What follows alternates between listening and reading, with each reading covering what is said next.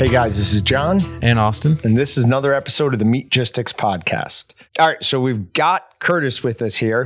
Curtis is the author of Alligator Wrestling in the Cancer Ward. This was a really good book. I know I told you. I actually sent you a message. I don't know if you saw it through Ring Central as soon as I finished reading it, saying how well I thought it was. Yeah. I didn't see a response, so I figured you didn't see it. So first thing I did when I got back on Tuesday was walk in, find you, and be like, was really It's technology, John, and it thwarts a lot of us sometimes. That's a computer thing. So Curt, we initially knew Curtis through a firewood business that he purchased, and he was our firewood delivery guy and the owner. We started developing a relationship with Curtis.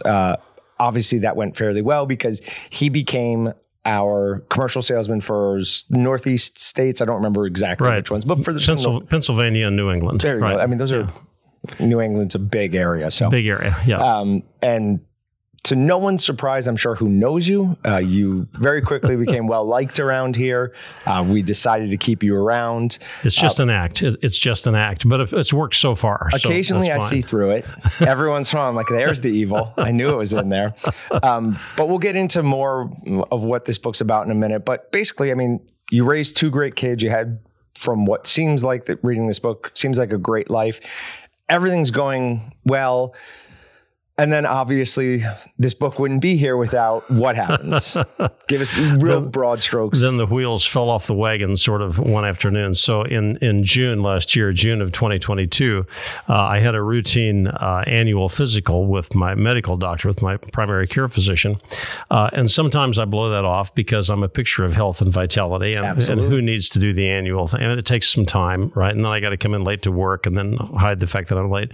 So I did the annual physical with him that morning. And the nurse called about, I did that at 8 o'clock in the morning, and the nurse called about 10:30 or 11 o'clock that morning. She said, we'd like for you to repeat the blood test we did, because they had drawn blood that morning, which was kind of an interesting development. But she said, we'd like to repeat that blood test because your platelets should be at 150 and they are at 4. And me, I'm in the middle of doing email and responding to various emergencies and this kind of thing. And I said, for what? She said, don't worry. It's technical. It's just a number. So please just go to an emergency room and have the blood test repeated as soon as possible, like right now, if you could, because it's an important thing. Okay, fine. So I did. I went to the medical center in Andover because it's close to home. And I'm thinking, this is going to be my lunch hour, and I already came to work late this morning. And so if I take the lunch hour that goes too long, I'll have to take some vacation time just because it would be the moral thing to do. And I really don't want to do that because I've only got a month of vacation time available, and I want to hoard those days. So I went out there and had the blood test, and within about 30 minutes, they had me laying in a bed with an IV drip that was started. There's a lot of activity in the room. I'm not quite sure what's going on. I didn't feel particularly good. I was a little run down and fatigued, but I'm a tough guy, so who really cares whether I'm fatigued or not? And then the doctor came in and started to explain the difference between lymphoma and leukemia. And I said, could we back up just for a moment, please? Because we're talking about these L words that I don't even think I can spell. Why are we talking about the L words? And he said, well, because you have low red blood cells and you have low platelets and you have low white blood cells. I said, so what does that mean? And he says, that means you have leukemia. Pregnant pause ensued. I'm trying to get my head around that, thinking leukemia. I think that's like cancer, but I sell firewood and meat processing equipment, so I really have no idea. So that sounds serious. I said, is that a diagnosis? And he said, of course not. We're an ER. We're not qualified to make that diagnosis. But when reds are low and whites are low and platelets are low, that's leukemia. So there it was. And they transported me later that night in an ambulance to St. Francis Regional Medical Center. They had to hustle to try to find a bed for me because all the beds were full. There for a couple of hours that afternoon, they thought maybe I'd be going to Kansas City to KU Med instead of to Wichita to St. Francis. But they found a room at St. Francis. So I was able to transport there that night. So as I say in the book, so I'm left in an unfamiliar institutional room in a bed with my cell phone and no charger and spotty Wi-Fi. And I'm trying to figure out, how do you spell leukemia exactly so I can look this up and see what's going on. So that was how that saga started. And I did not go home for the next 83 nights in a row. So you were worried about your lunch break and it turned into 83 days. It did. And Walton's has been very gracious. They allowed me to take 30 days of vacation time right at the beginning of that. So that was good there for a while. It was okay. Yeah. And we'll get into it more, but it wasn't just leukemia. There were some other things that popped up. The leukemia was actually the easy part. And what I discovered is that leukemia by itself probably won't kill you. It's all the bad actors that lets into the system that will do the damage. So the leukemia, basically that means that you have no immune system because the white blood cells are not working. And in my particular case, John, the leukemia was, I had this unusual, fairly rare variant called FLT3, FLT3. I don't know what that stands for, but it is a genetically mutated white blood cell. And they're like the adolescent who stays at home and never moves out. They never grow up. They never become productive. They just take up a lot of resources, a lot of space, and they crowd out what everybody else is trying to do that's productive. Sounds like teenagers that I've known. But it's the FLT3 variant, and it's quite aggressive. This thing moved very fast. It's very aggressive. It's very quick, and it allowed other agents to come into my system, which were very bad. Can you talk about, we're off of this. I know how this is. Okay. I know. Can you talk a little bit about what you talk about in the book, looking back, how you think you could have spotted it a little bit earlier? Sure, yeah. I think I could have identified this if I had known anything about it. I could have identified this at least 2 weeks and probably 2 months earlier than the doctor spotted this. I had unique bruising, very large. This is unusual. Very large rectangular purple bruising in my lower extremities, the legs. Now I do a lot of work outside, and I bang myself around some, so that's not unusual. These things are about half the size of a 3x5 card. They're rectangular, they're purple, and they don't go away. And I figure, well, we got some farmland. I've been to the farm and I got bit by some exotic chicker or something like that. This being June. Okay, they'll go away after a while. They didn't go away. I also had some swelling from another bacterial infection that comes around periodically. I'm used to the swelling going up and then it goes down after a couple of weeks. It didn't go away.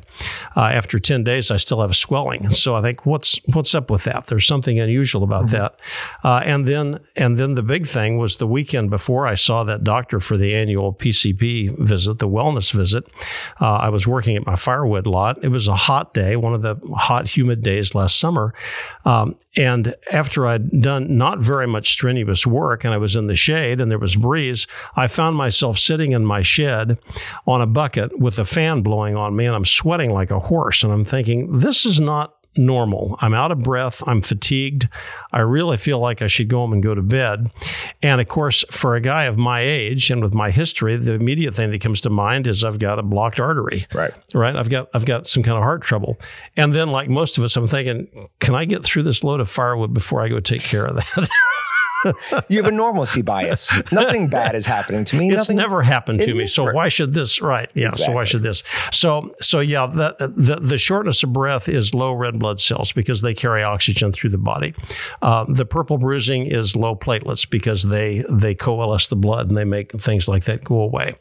The white blood cells, the infection, the swelling that stayed high, that's low white blood cells because they fight that infection. So those three aligned. And if I had understood what I was looking at, I would have known there was a more serious problem than what I had anticipated. Can't be held responsible for that. I mean, who Have you ever heard the saying, when you hear hooves, you think horses? Don't think of zebras. Exactly. Right? Yeah, right. Yeah, when you hear the sound of horses' hooves. Yeah. So I figured, well, it's the first really hot, humid day, and I'm not a kid anymore. Mm-hmm. I'm not 25 years old, so maybe it's probably okay. And besides that, I'm going to see the doctor in a few days. I guess I'll go ahead and keep the appointment. Probably a good idea. So I could talk to him about that. And he didn't think much. Actually, in that appointment, it was kind of interesting, John. I get in there and the nurse extracts blood for the blood test. And in a few minutes, the gauze pad that she had put around the arm, it's soaked bright red, blood's running down my arm, getting on my Walton's logoed shirt. And I'm thinking, boy, am I going to be in trouble for that? I hope that blood comes out. And so I take it out to the nurse in the waiting room, and I show her this. Other patients look up in alarm. Don't let that nurse at me. The axe murderer's gotten to his arm. So she whisked me out of sight, and she wrapped up the arm and said, boy, that looks really bad, doesn't it? And she wrapped it up and sent me on my way. Oh, you would think a nurse, excessive bleeding is... I think that's not her deal. She draws blood and she bandages it up, and that's her thing. And they've already done the blood test, so we'll get results. And we did get results. All right, so we'll get into all the gory isn't the right word, all the scary details. Juicy, yeah. A couple of things. One, reading this book, the person that I most often felt for was not you. Yeah, right. It was your wife. Of course. There were numerous times it was like trying to imagine getting that phone call or having to communicate some of the things that she did to people, specifically with the heart issue that comes on later. Right. And I was just like, oh, that's real adult things. I don't want those things. But, she takes things like that in stride very well. When I had the cardioversion, which is the electric shock to the heart, because I was in a condition of arrhythmia, lub-dub, lub-dub, lub-dub, lub-dub. Okay, so it goes on like that. And so the pulse rate was identified as something like 135, which is crazy. Yeah, it's crazy. And it's not really true. The machine was just trying to understand what was going on with that. So that's arrhythmia. It's fibrillation. Yeah, cardio. Okay. So I'm not a medico. So what's that brought on by? It's brought on by all those drugs in the system. So they all have these interactions that they do, which are unpredictable, and everybody reacts differently to different kinds of medication. So there's the arrhythmia. So they're going to take me down, and the doctor explains there's 4 or 5 different ways we're going to treat this, and he went through all of them in about 3 days, and nothing worked. He said, okay, now we're going to do the cardioversion. I said, that's the one that you said you didn't want to use because it's unreliable and it's kind of scary. He says we've determined that's the best treatment available at the time, which means it's the only one left to us. So they haul me on the cart, and we go down, and I get ready for this thing. And I didn't know this. Lynn is in the family waiting room with my brother and his wife, who'd come by just to not miss the fireworks. And Lynn says to the doctor, who is very nervous, by the way, this guy's he's from Syria. He is a naturalized U.S. citizen now. He was working on it at the time. He's been here for 10 years. Very competent guy, very friendly, very outgoing, but he was very nervous about doing this. So to put him at ease, Lynn says to him, I just have one question for you. He says, what's that? And he says, can I be the one to push the button? After he's gone through all the risks of this, and the risk of stroke and the risk of death. Which is clearly he doesn't want to do this. This is like... He doesn't want to do it at all. This is the last thing on the list, right? Nothing else has worked with this fellow. So this may be the end of everything here. So she asked that question, and he turns to her and says, I'm going to tell him you said that. But my brother said, it really put him at ease when she said that. So he jauntily walks into the room. And well, there are tons of times in here that you use humor to put the doctors, it seems like the nurses maybe didn't need it as much, but to put the doctors at ease. Yeah.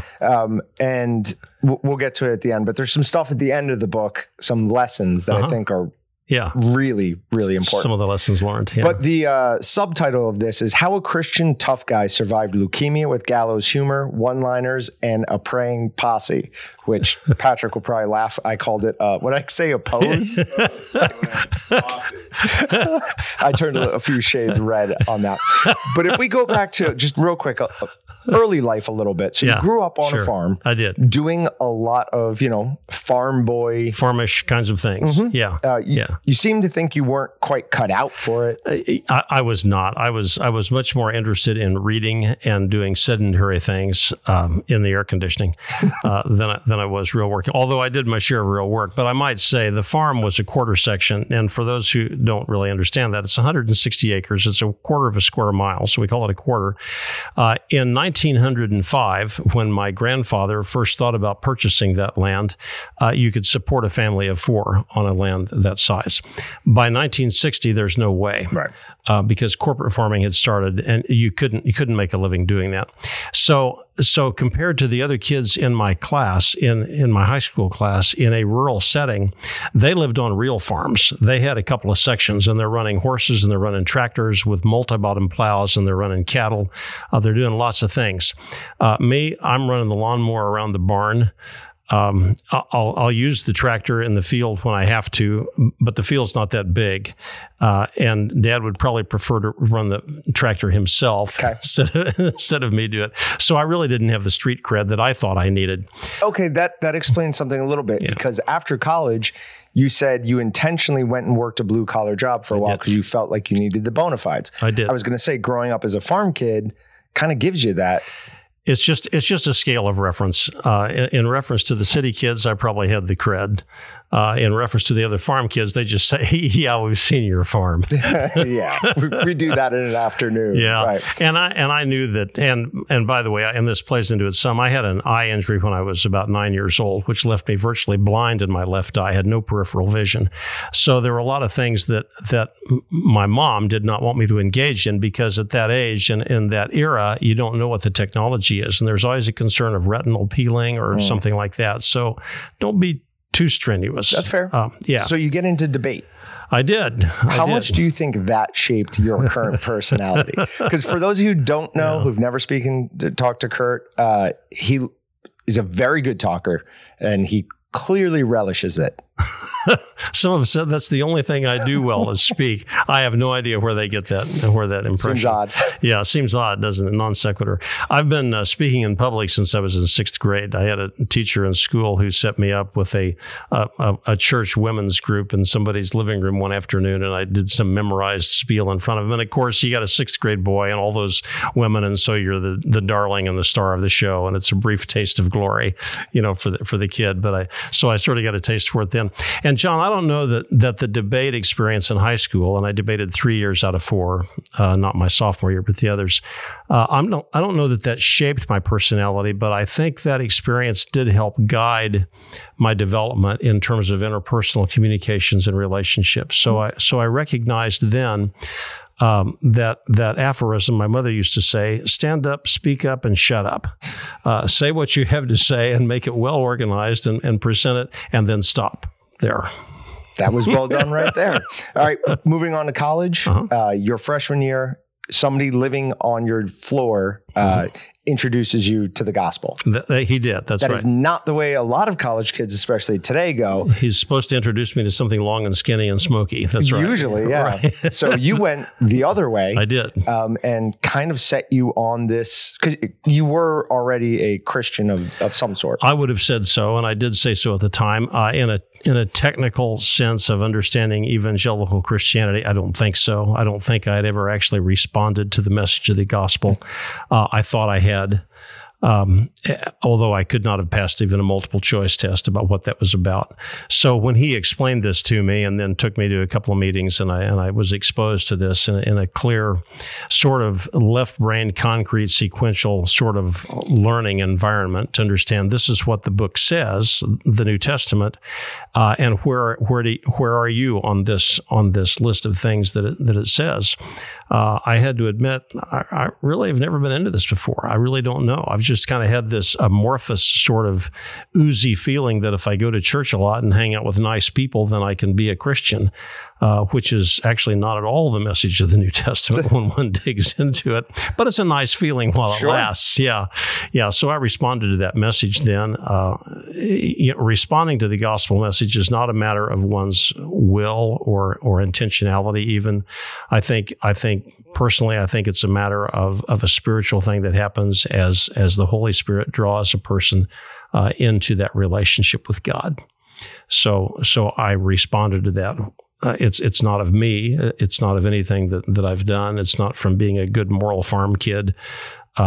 It's just the drawing of God, and it's a spiritual event that occurs. Well, it clearly is extremely important to you. I mean, it is the first adjective you use to describe yourself. I put that in the subtitle because I wanted to telegraph to potential buyers that they're getting a book that has a Christian theme to it. Sure. I didn't want to do a bait and switch because the title Alligator Wrestling, I mean, it's a very manly sort of thing, and it's humorous from the standpoint that right, alligator wrestling in the hospital. Sure. Got it. Right. And so it's a swaggering kind of thing, and that was the point of the title, was to make it humorous. And I also wanted a graphic that would pop off the page in a thumbnail, because that's how people buy books. We always judge books by their covers. We do. We definitely do. And it is good. Who did the artwork? There's a guy named Casey. C.S. Fritz is his trade name. He's in Boston. I found him on a site called Upwork.com. Okay. I read several resumes and I picked him out. He's actually the most expensive one I found, but I picked him out because he had done work for some publishers that I knew of in a Christian arena. He had done I think drawings for C.S. Lewis books, for some Tolkien books. Really? Yeah. Yeah, so not for C.S. Lewis, because right, he's but gone. For the but for that material. So he had done some things like that, and I never actually have talked to him on the telephone. We've just communicated by the interface, by the chat interface on his site. I mean, when you're talking fiction authors in Christianity, those are the ones you look to, really? Right? Right? Those are the two big ones. Those are the ones, yeah. Okay, right. If we move on to professional life, one of the stories that really stuck with me was. You never mentioned the company by name. Right. Is that? Yeah. Is there a reason? There's no legal constraint with that. So Southwestern Bell. Southwestern Bell. You were working for them. Right. There were 3 people in all of Kansas who had your specific job. They were looking to make that too. You took a sideways move so both of them could keep their jobs. I did. I was quite the guy. Then they were out. And then they retired. Shortly after. Landing you in Wichita. Were you already in Wichita? I was in Wichita, right. Landing you a new job in Wichita, having a specialized department report directly to you. 120 people. I had 15 before that.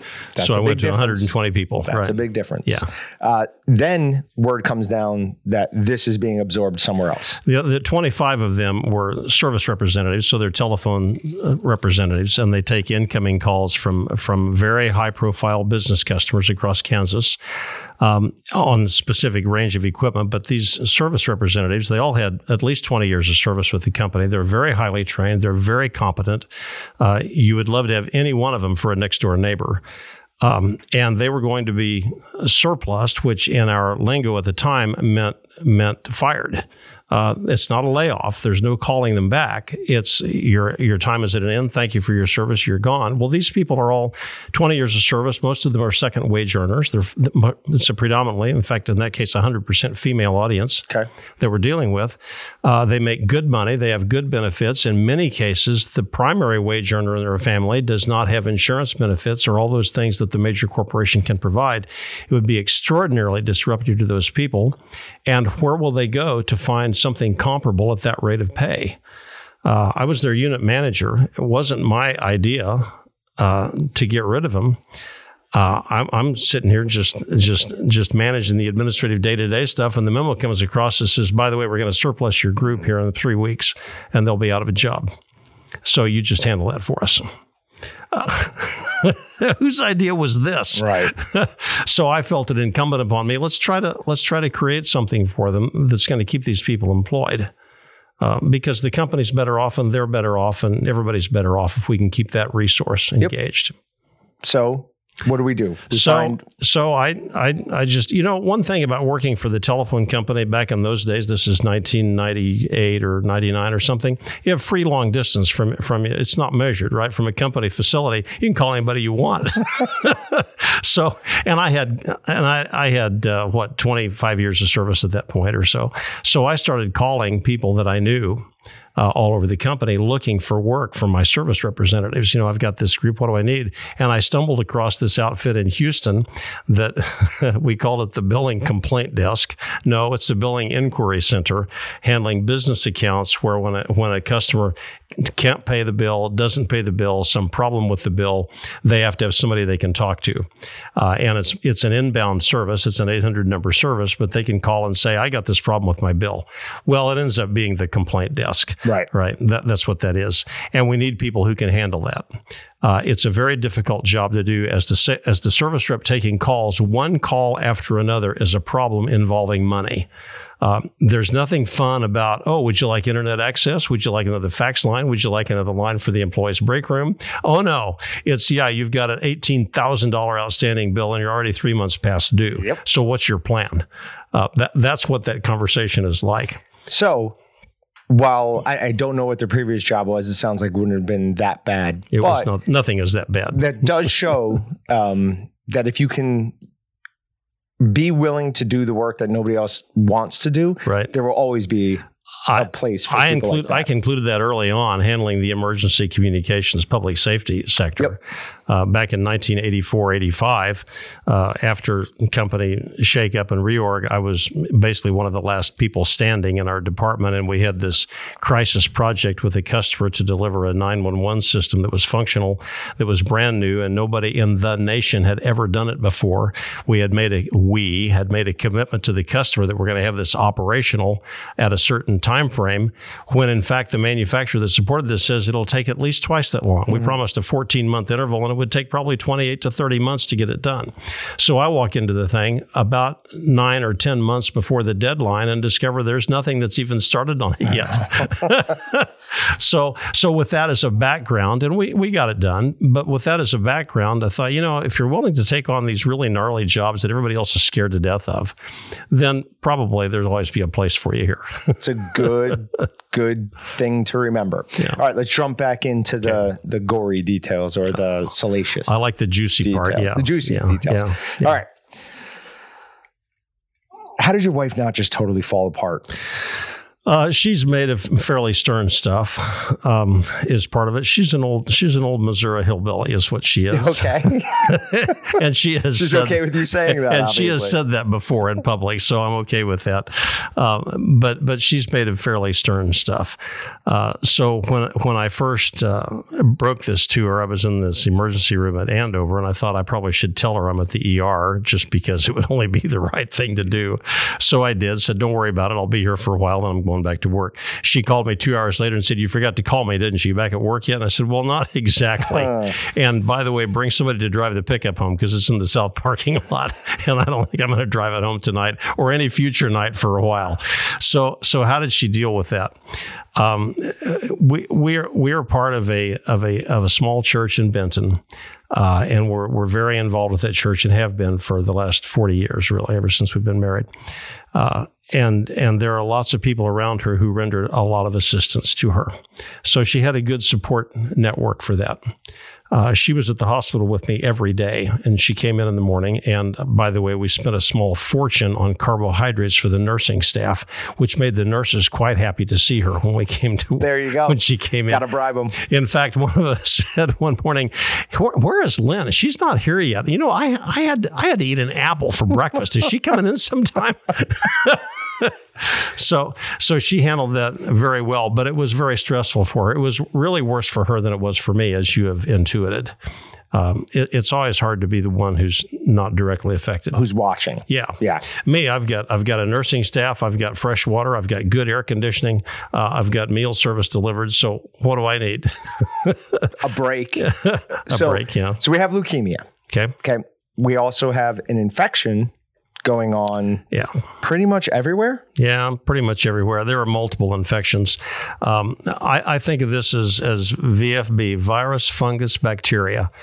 You can get any of those things in a hospital. And I came in with an infection that I brought in with me, which was a recurring thing that's been around for 15 years, left over from scar tissue from previous surgeries. So it's really not relevant to this, other than it was one of the early alerts to me. When I was in the hospital, with the white blood cells, with that FLT3 variant, the white blood cells were not operating effectively, so they cannot protect me from getting disease. Hospital is the best place to go if you want to get sick. Yes. Right? Because it's all around. Yes. So the white blood cells were not working. And then we hit it with chemotherapy to kill the ones that were still there.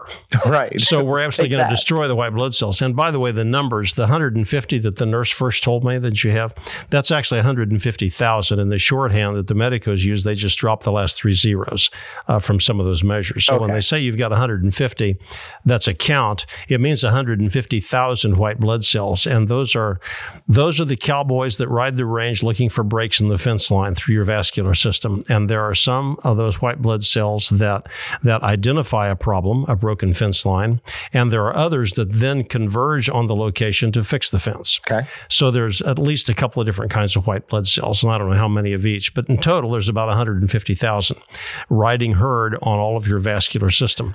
And the blood test that morning showed that I was down to 4,000. Okay, that's what the 4 is. Okay. And by the time Andover was done with me that afternoon, they had measured 2,000.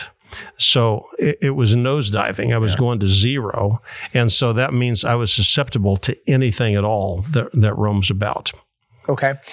So we get transferred over to the hospital. I'm sure that was a fun ambulance ride. Oh, it's fine. You know, the EMT was nice and competent, and it was not her fight. She's here just to get me transported and make sure I'm still breathing when I get in there. Yeah, so that part worked. How early on did you start worrying about or thinking about this could be it? Well, not until the next day. Okay. The doctor, and they gave me some stuff to read, some literature that's obligatory. And one of the items in the brochure, and I discussed with the doctor, is that the chance of surviving this particular variation for the next 3 months is something less than 25%. I thought, well, that's an interesting statistic. So what? I can't really control it, and I don't really live my life by statistics. And then the next day, the oncologist, who's extraordinarily competent, I have a lot of respect for him, he's a Lebanese guy, he came in and said, okay, so you've got this other collateral infection. We're going to put you on a regimen of antibiotics for 2 weeks to treat that, and then we're going to start chemotherapy for the leukemia.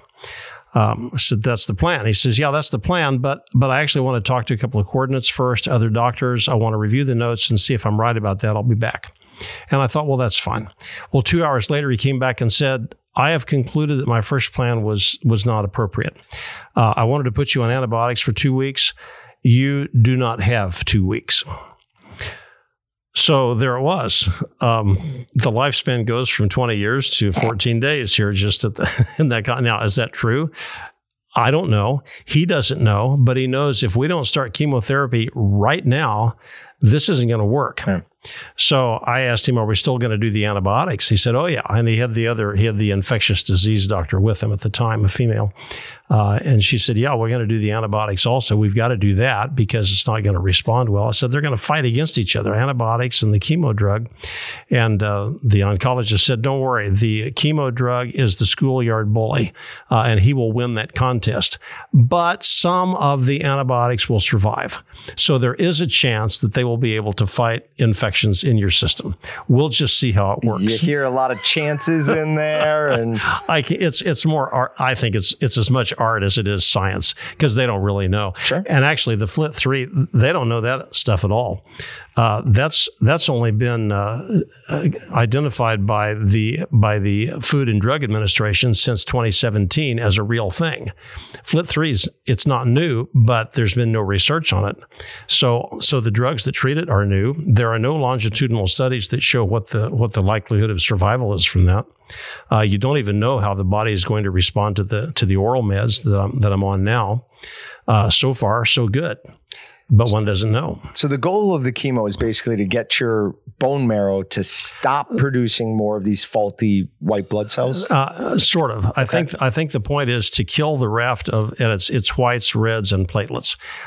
It's all those things that it has produced. We're going to get it to quit producing those by killing them off, and then we are going to get out of the way and let the bone marrow start with a new crop. Okay. So the bone marrow does what it's going to do. And if that doesn't work, then the bone marrow is no good, and then we need a bone marrow transplant, which is a blood transfusion of the entire body. Not a good thing. No. And actually, for somebody who is more seasoned, as myself, there is a fairly substantial risk of mortality even with doing the transplant.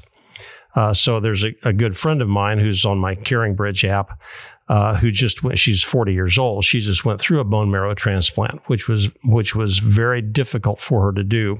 She was fatigued, tired, run down, sick, susceptible.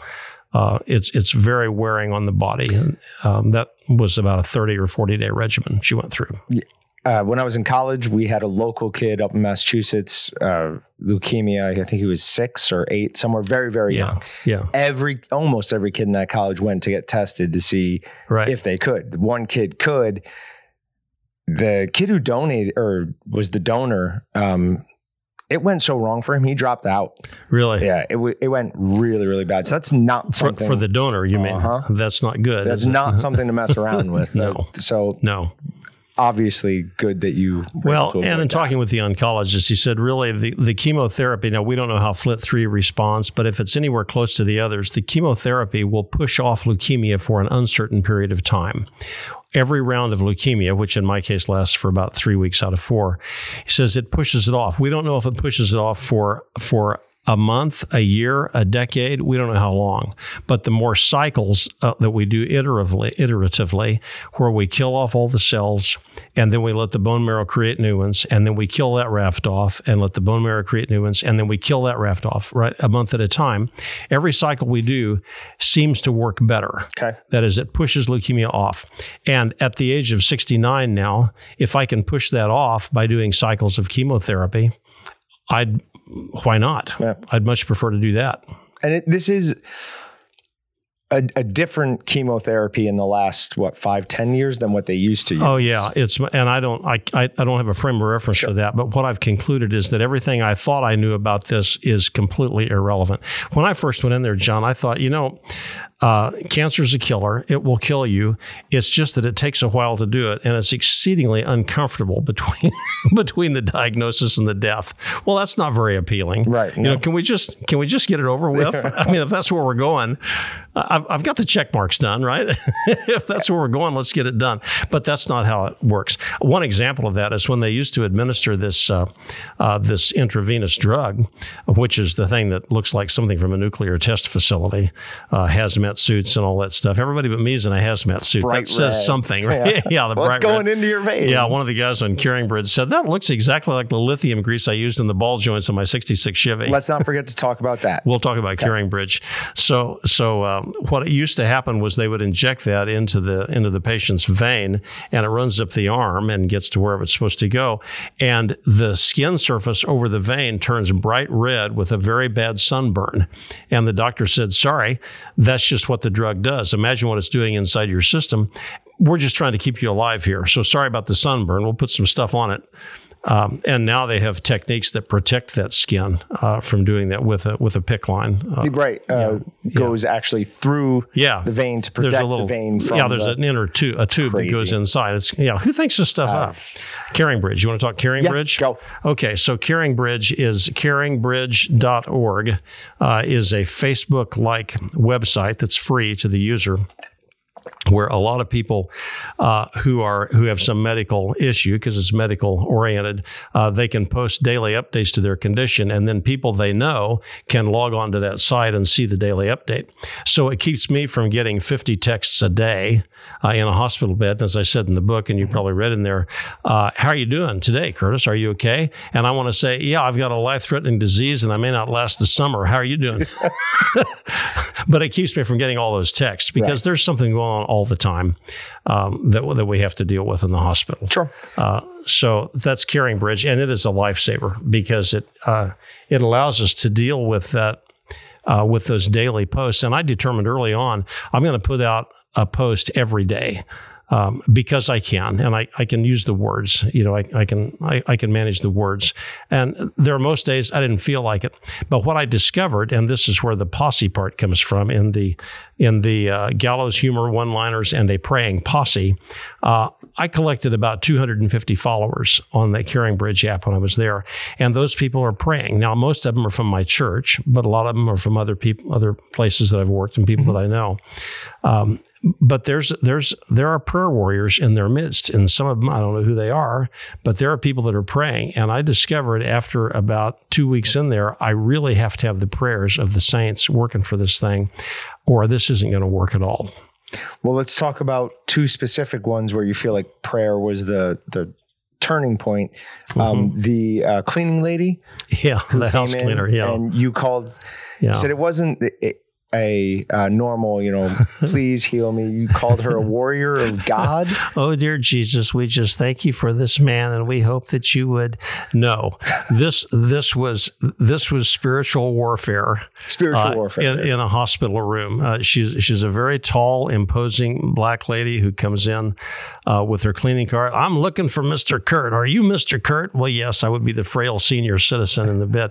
And what I had been struggling with was a mouth sore that had developed. Now, this is not uncommon with cancer patients, but I had an owie on the side of my tongue about halfway back that made it almost impossible to swallow without inordinate pain. I couldn't speak.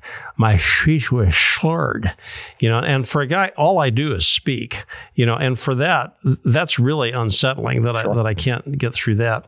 So she came in and Lynn talked to her and explained what the situation was. And she said, Jesus do not want you suffering from mouth sores. We're going to fix that. We're going to pray for the mouth sores right now. And she laid hands on me and she prayed for probably 5 minutes. In a spiritually exhausting demonstration of faith. She believes in the God of the Bible, and she believes when you need something, you should ask for something. And so she asked, and those mouth sores afflict a lot of people.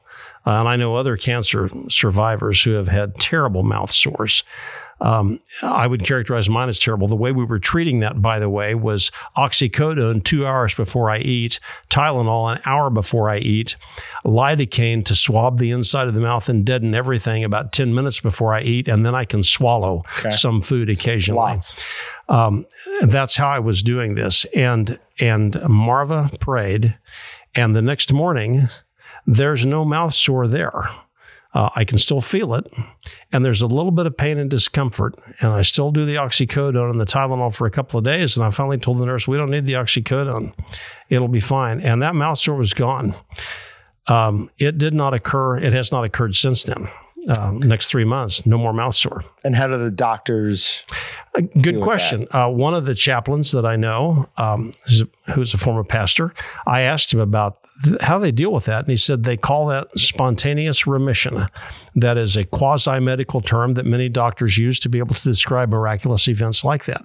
And it keeps them from, I respect that. It keeps them from having to deal with the gnarly issues of taking sides in that spiritual debate, right? It's spontaneous remission. Can't explain it. It just happened. Happens sometimes. Most of the time it doesn't. So that's the deal.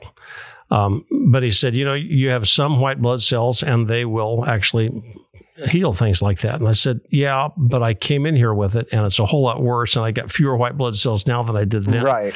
Yeah. And he said, can't explain it. It's just the way it happens. That's how it goes. All right. A thing we haven't talked about at all was this fungal or fungus infection that was actually in your blood. It's bloodborne. It's called fusarium with an F, fusarium. It does not act like any self-respecting athlete's foot. This is bloodborne. And to butcher John chapter 3, it's like the Holy Spirit. It goeth whither it willeth. It's in the blood, and it can land any place, any time in your entire system. And one of these points of attack was on the spleen.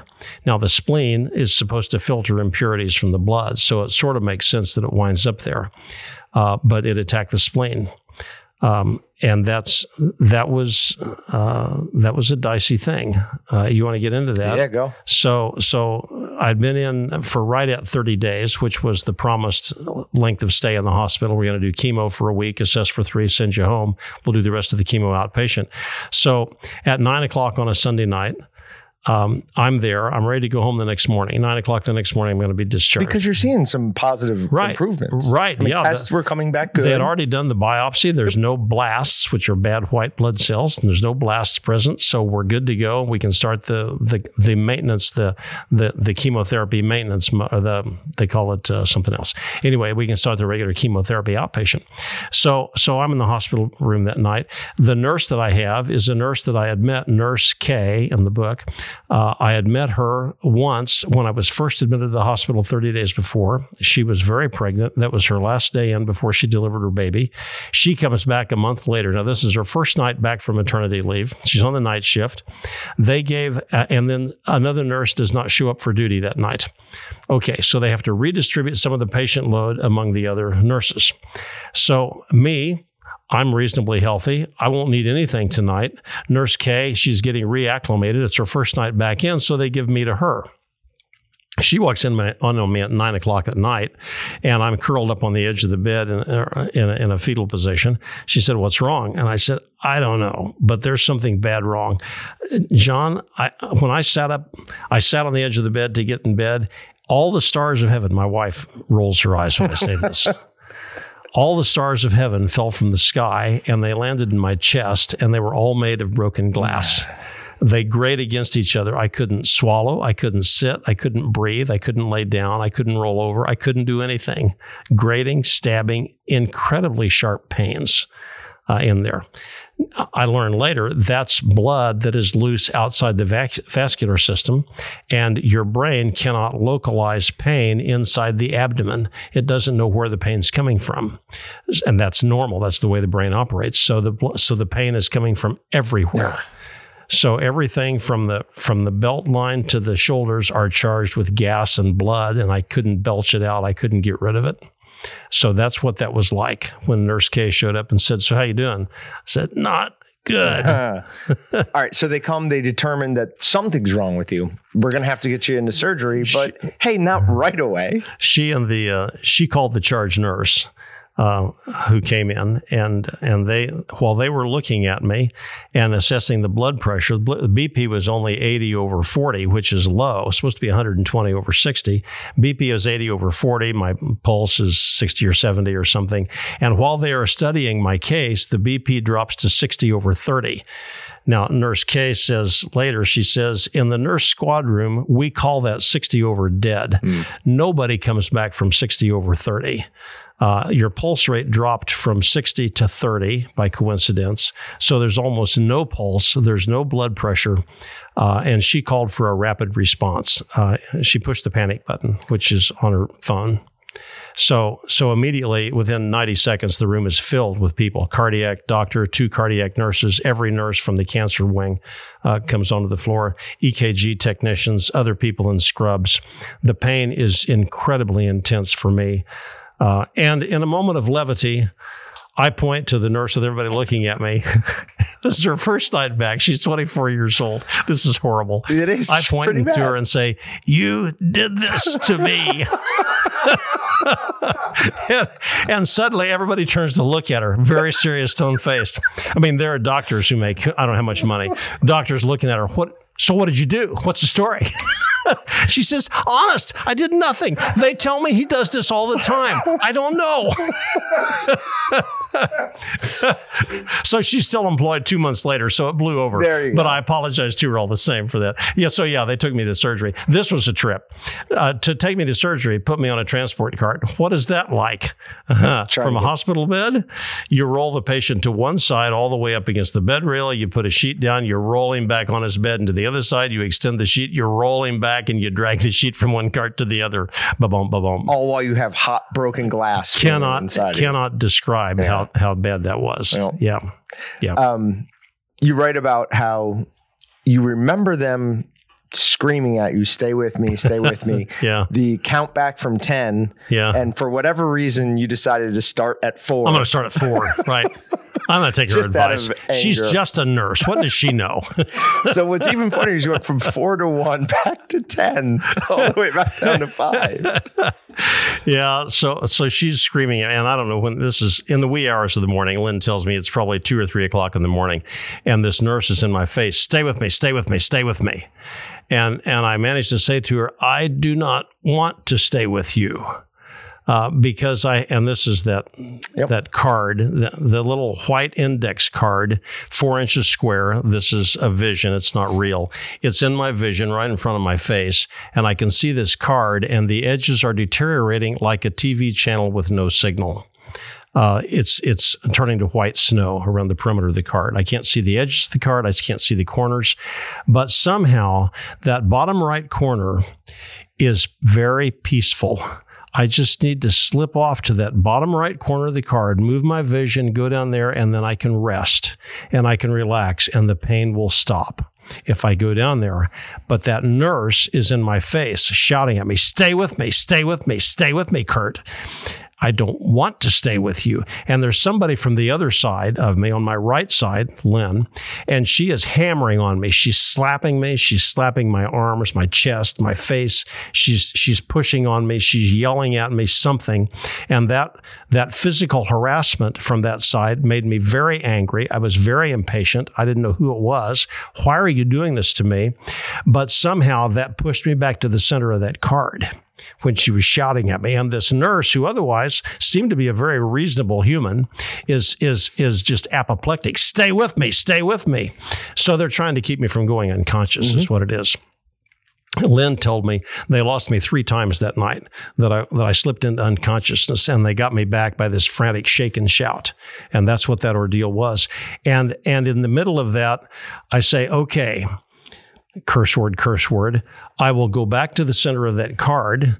There's no reason why I should, and I don't want to. And there is an inexorable pull to the piece from the bottom right corner that seemed somehow to be very dangerous. It somehow seemed very wrong to go to the bottom right-hand corner. Can't explain that. So was that a feeling you had initially, that the bottom right-hand? No, because initially it was peace. Initially it was peace. So it was only once you determined. I don't think I determined anything, but they were so insistent, and it finally came over me. They're probably right, and probably there's something very, very bad in the bottom right-hand corner. I don't know what it is, but it seems terrifyingly wrong to go there. Okay. So what is that? I have no idea.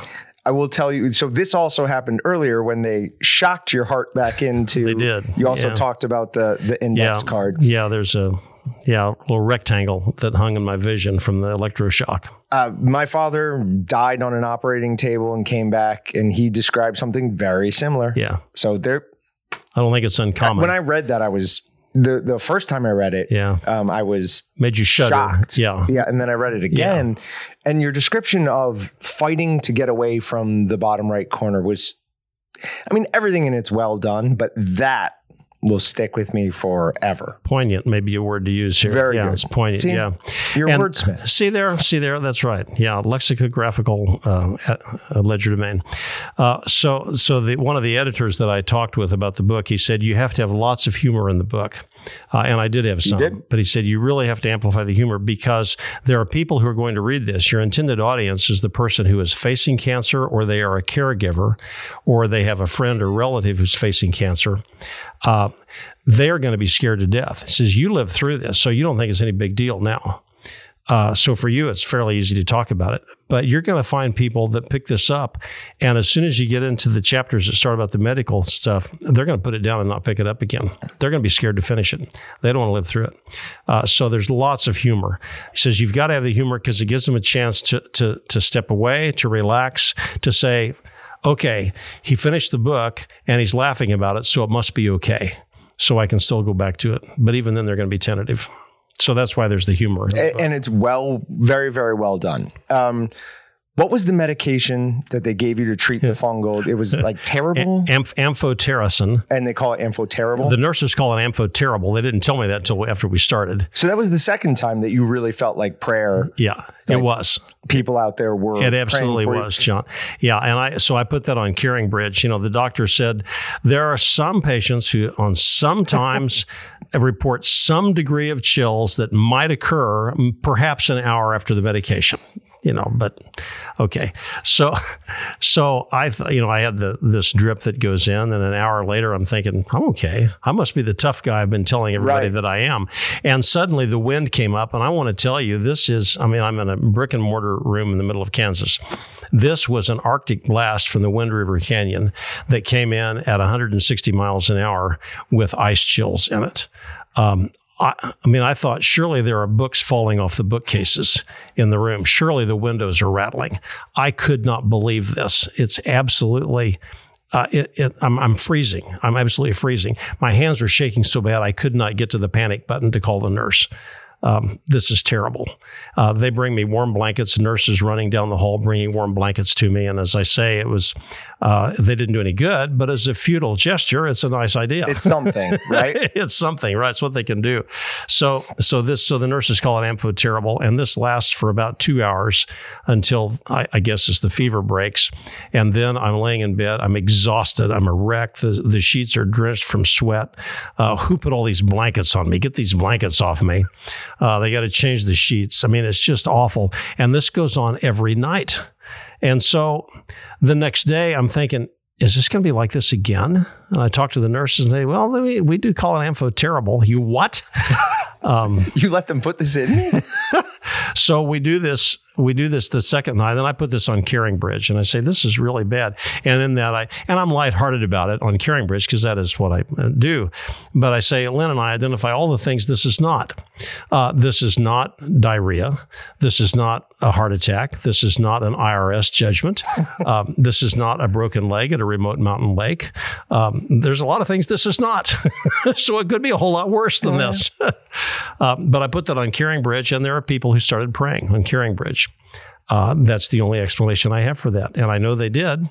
And the third night, I'm all ready. I've got the nurses queued up. I've got the warm blankets. I've got 4 or 5 blankets on me. I've got everything ready. I'm ready for the aftershock, and there is absolutely nothing that happens from this.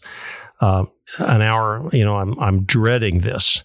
And an hour into the after treatment, there's nothing that's wrong. 2 hours into the after treatment, I throw the blankets off.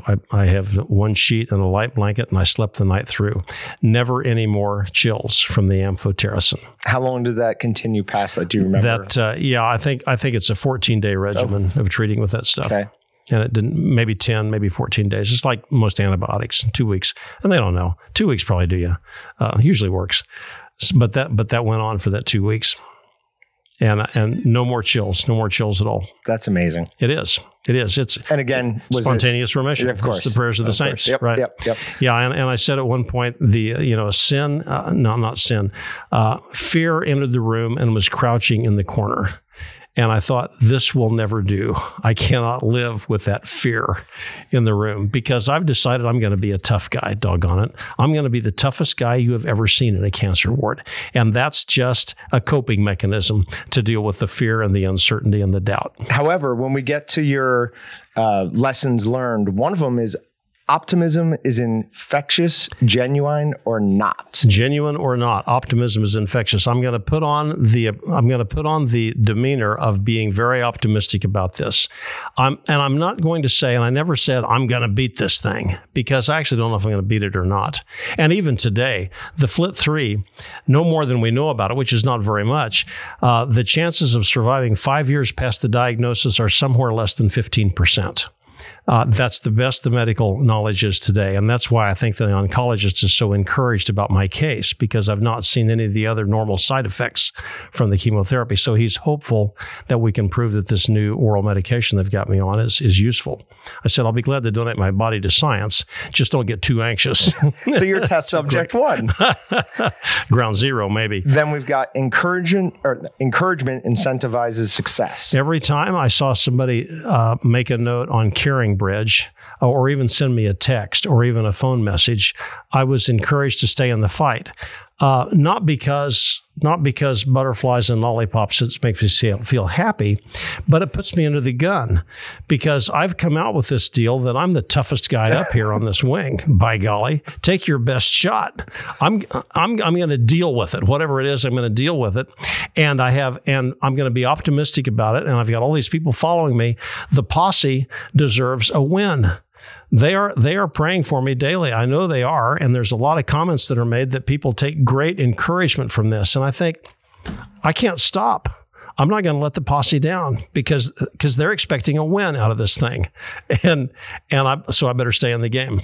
I'm going to buckle down to it and do what I can. The problem is the other option was die trying. And that was a very real or die trying, right? And actually, there's no dishonor in dying trying. No. Think of Mel Gibson in Braveheart.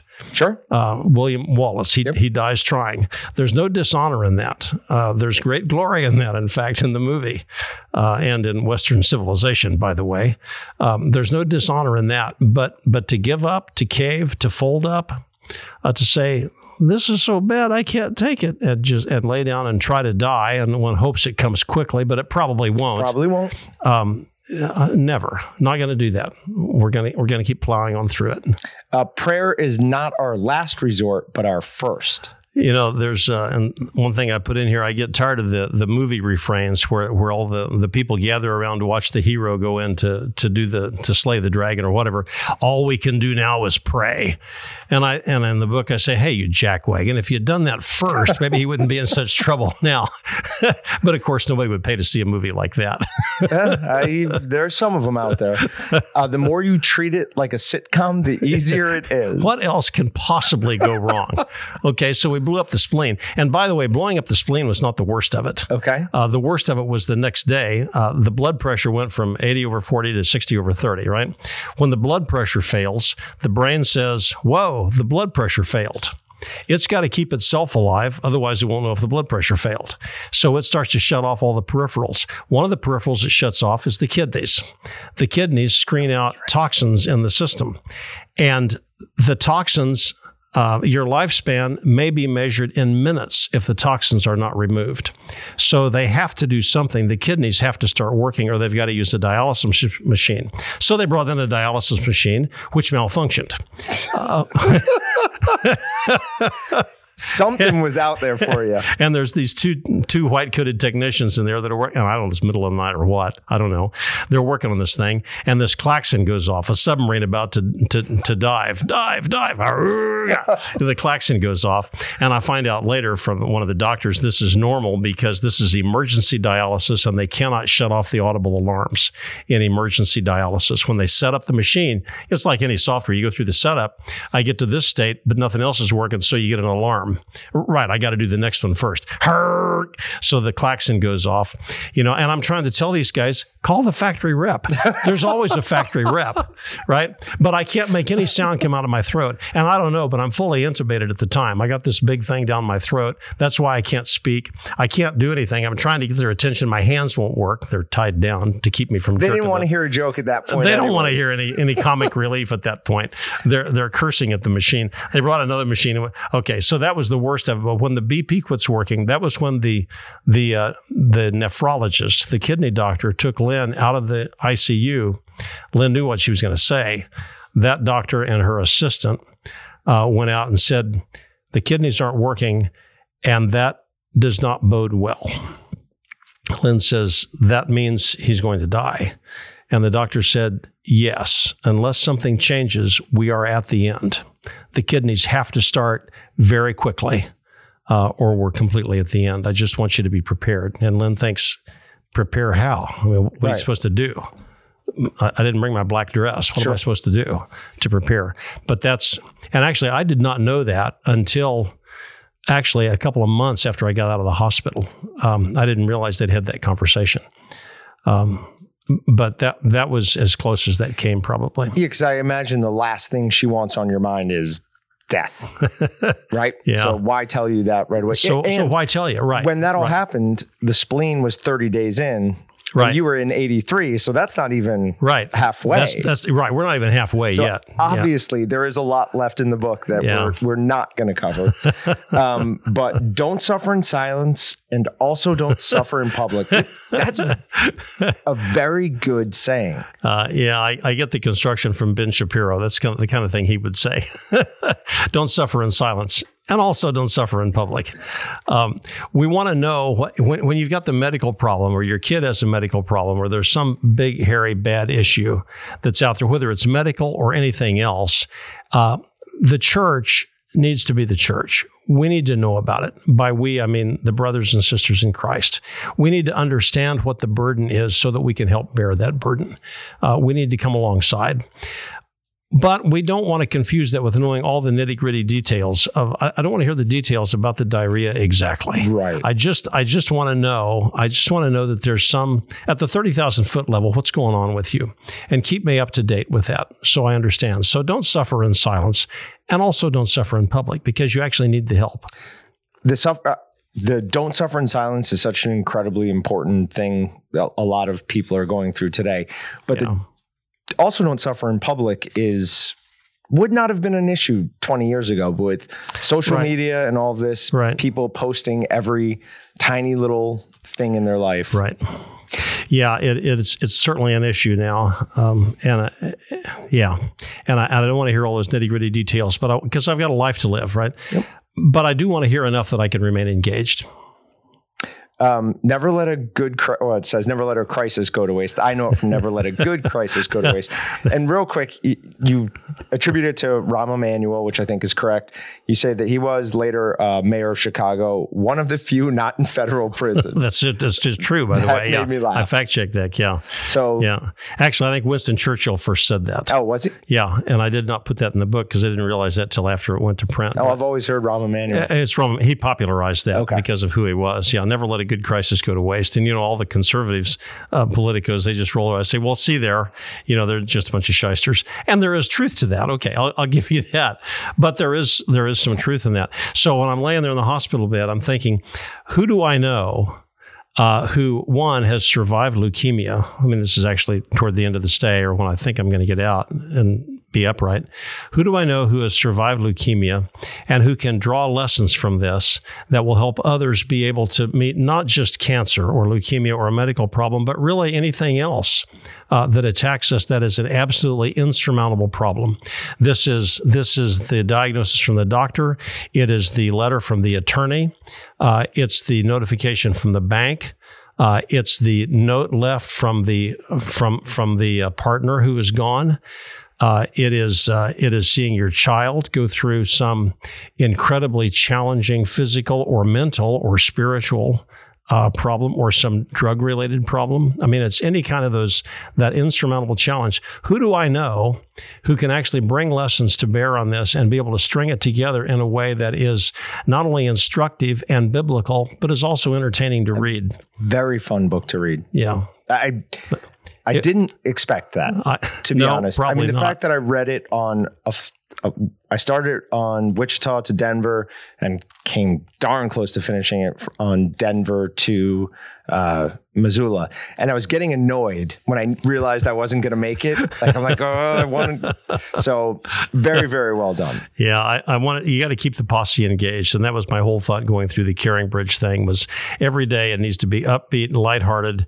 It needs to make them look forward to reading the daily update. And I'm sure that here at Walton's, because a lot of people I work with. I'm sure that some of the management, they groan when this thing comes out, and everybody's phone goes off, ding, because you're thinking, oh, good night, another 20 minutes of wasted productivity while we all go read the Caring Bridge. That's what we're really concerned with. All right, a hard trail is not the same as a closed trail. There are hard challenges that are presented to us, and that doesn't mean that we should fold up and quit, and it doesn't mean that it's the wrong trail to be on. Some of these things are just really hard to go through. And how does that apply? When I'm going through difficulty with the spouse or the child, it doesn't mean I just give up and say, well, forget it, I'm out of here. Maybe it's just a hard trail, and maybe it needs to be gone through. Any Jeep trail will tell you that. There's a difference between one that's closed and one that's hard. All right, so that ties into 8 in my mind. We do not always get to choose the trials we face, only how we face them. So there was an incident where in one of the war stories, my dad is a Navy chief, World War II. I have that highlighted. We can't end without at least letting you know how much I enjoyed those stories. Out of the 12 chapters, there's a war story in every chapter, introduction, not in 12, but there's 12 war stories in there. 5 of those are from my dad, who was not in a combat role in World War II. He was an aircraft maintenance guy, and he ended up fueling Navy aircraft on Guam. He encountered another Navy chief, I think when he was in San Diego ready to ship out. And this guy had a very deep scar down the side of his head over his ear. Dad says, where'd you get this? The guy says, well, I was on a destroyer. We were engaged in supporting the Marine invasion at Tarawa, which is one of the Pacific atolls. That was actually the first Marine beachhead of World War II. It was B-43. And Dad shipped out in 44, so it would make sense. So how'd you get the scar? He says, well, I was there. I was on the destroyer, and unknown to us, when the Marine landing craft went ashore, 500 yards from the shore, there's a reef that was submerged 18 inches under the water. The landing craft had a draft of 3 feet, and they've got 40 Marines on board, locked and loaded. Every landing craft got hung up on that reef, and the Japanese defenders, there was an opposed landing. They had already zeroed their weapons and artillery at 500 yards. They knew exactly where the reef was, so they landed artillery among the landing craft, and they had machine guns that were raking the landing craft out there. So the chief said, the old man got on the horn and said, I want a chief and a bosun's mate in each of our motor launches, which are wooden motorboats that are very large. Go in there and get those Marines off that reef and either take them to shore or bring them back here. But get them out of there. He says, so I jumped in a boat with a bosun. And we had to go to that reef, and we can float across the reef. So we're getting 40 Marines across the gunnel with packs and equipment, and we took them on into shore. And then we'd come back for another load, and we'd keep doing that. Dad said, so where's the scar come from? And he says, someplace I took a round right down the side of my head. He says, there's blood in my face. I couldn't see. I didn't know why until after we got to shore the first time. I cleaned the blood out of my head. Dad says, so where's your tin hat? He says, well, it's below decks in my quarters, of course, because what do I need a helmet for? I'm 5 miles offshore. I don't need one. But you think about that lesson of these 2 Marine or these 2 Navy guys, and the chief is probably all of a season 25 years old, right? Right. Right. And the bosun is probably 18 or 19 years old driving the motor craft. They are loading 40 Marines under fire and under artillery with packs and weapons, getting them out of a landing craft with a 5-foot high wall and bringing them over the gunnel into a wooden motorboat. And then they drive through that fire to the beach and deliver them to the shore. And they come back for another load, and they keep doing that. We do not always get to choose the trials we face, only how we face them. And I'm just in awe of that story. That is an incredible story. Yeah. I wonder if we're capable of things like that still today. I think we are. You read stories out of Afghanistan, Iraq, and what warfighters have done there, and there is now a lot of the American population is not, and they have no interest even in contemplating that. But there are some who are and do. And thankfully, there are some who, and I think I said in there, most of us will never deliver Marines to a beach under fire. Most of us do not defend with guns and bullets. Thankfully, some do on our behalf. I think one of those guys, H.G. Wells, I think he said, no, somebody else. We sleep well in our beds at night because rough men stand ready to do violence on our behalf. End of story. Yeah. It's a incredible book. Thank you. Where can people buy it? It's on Amazon, Amazon.com, Alligator Wrestling and the Cancer Ward. It can be found there in audio, in paperback, and in ebook format. It can also be found on my own website, which is alligatorpublishing.com. So you can order it. You can order the paperback version from alligatorpublishing.com. And my wife would be more than happy to put one in the mail to you. If you're an Amazon Prime member, you can get shipping for free with Amazon Prime if you buy from there.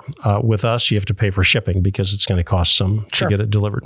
But there are a lot of people who are not Amazon Prime members, and we would welcome the business. That's where it can be done. It'll come out into other places. In the next 2 months, it'll be available more broadly. In Wichita, Watermark Books is a partner of ours, and also Eighth Day Books has it available. Well, I hope you sell a ton of copies, because not only was it an interesting read, but it was somewhat inspiring to see. The day I saw you in the hall, I was split ear to ear with a grin to see you back.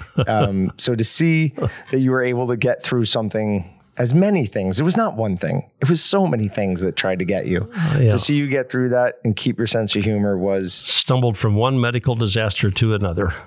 Yeah. Well, somebody had a plan for you. Yeah, it seemed to work so far. One never knows what a day may bring forth. So we just keep moving, and this is where I am and who it is, and I take no credit for this, but I'm still here. So like any of us, what do we do with what we have is the question. Anything else you want to talk about?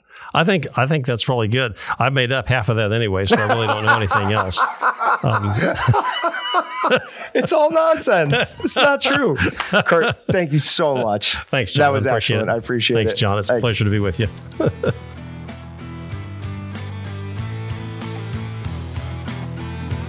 Thanks for checking out the Meatgistics podcast. To shop everything but the meat, head on over to waltons.com.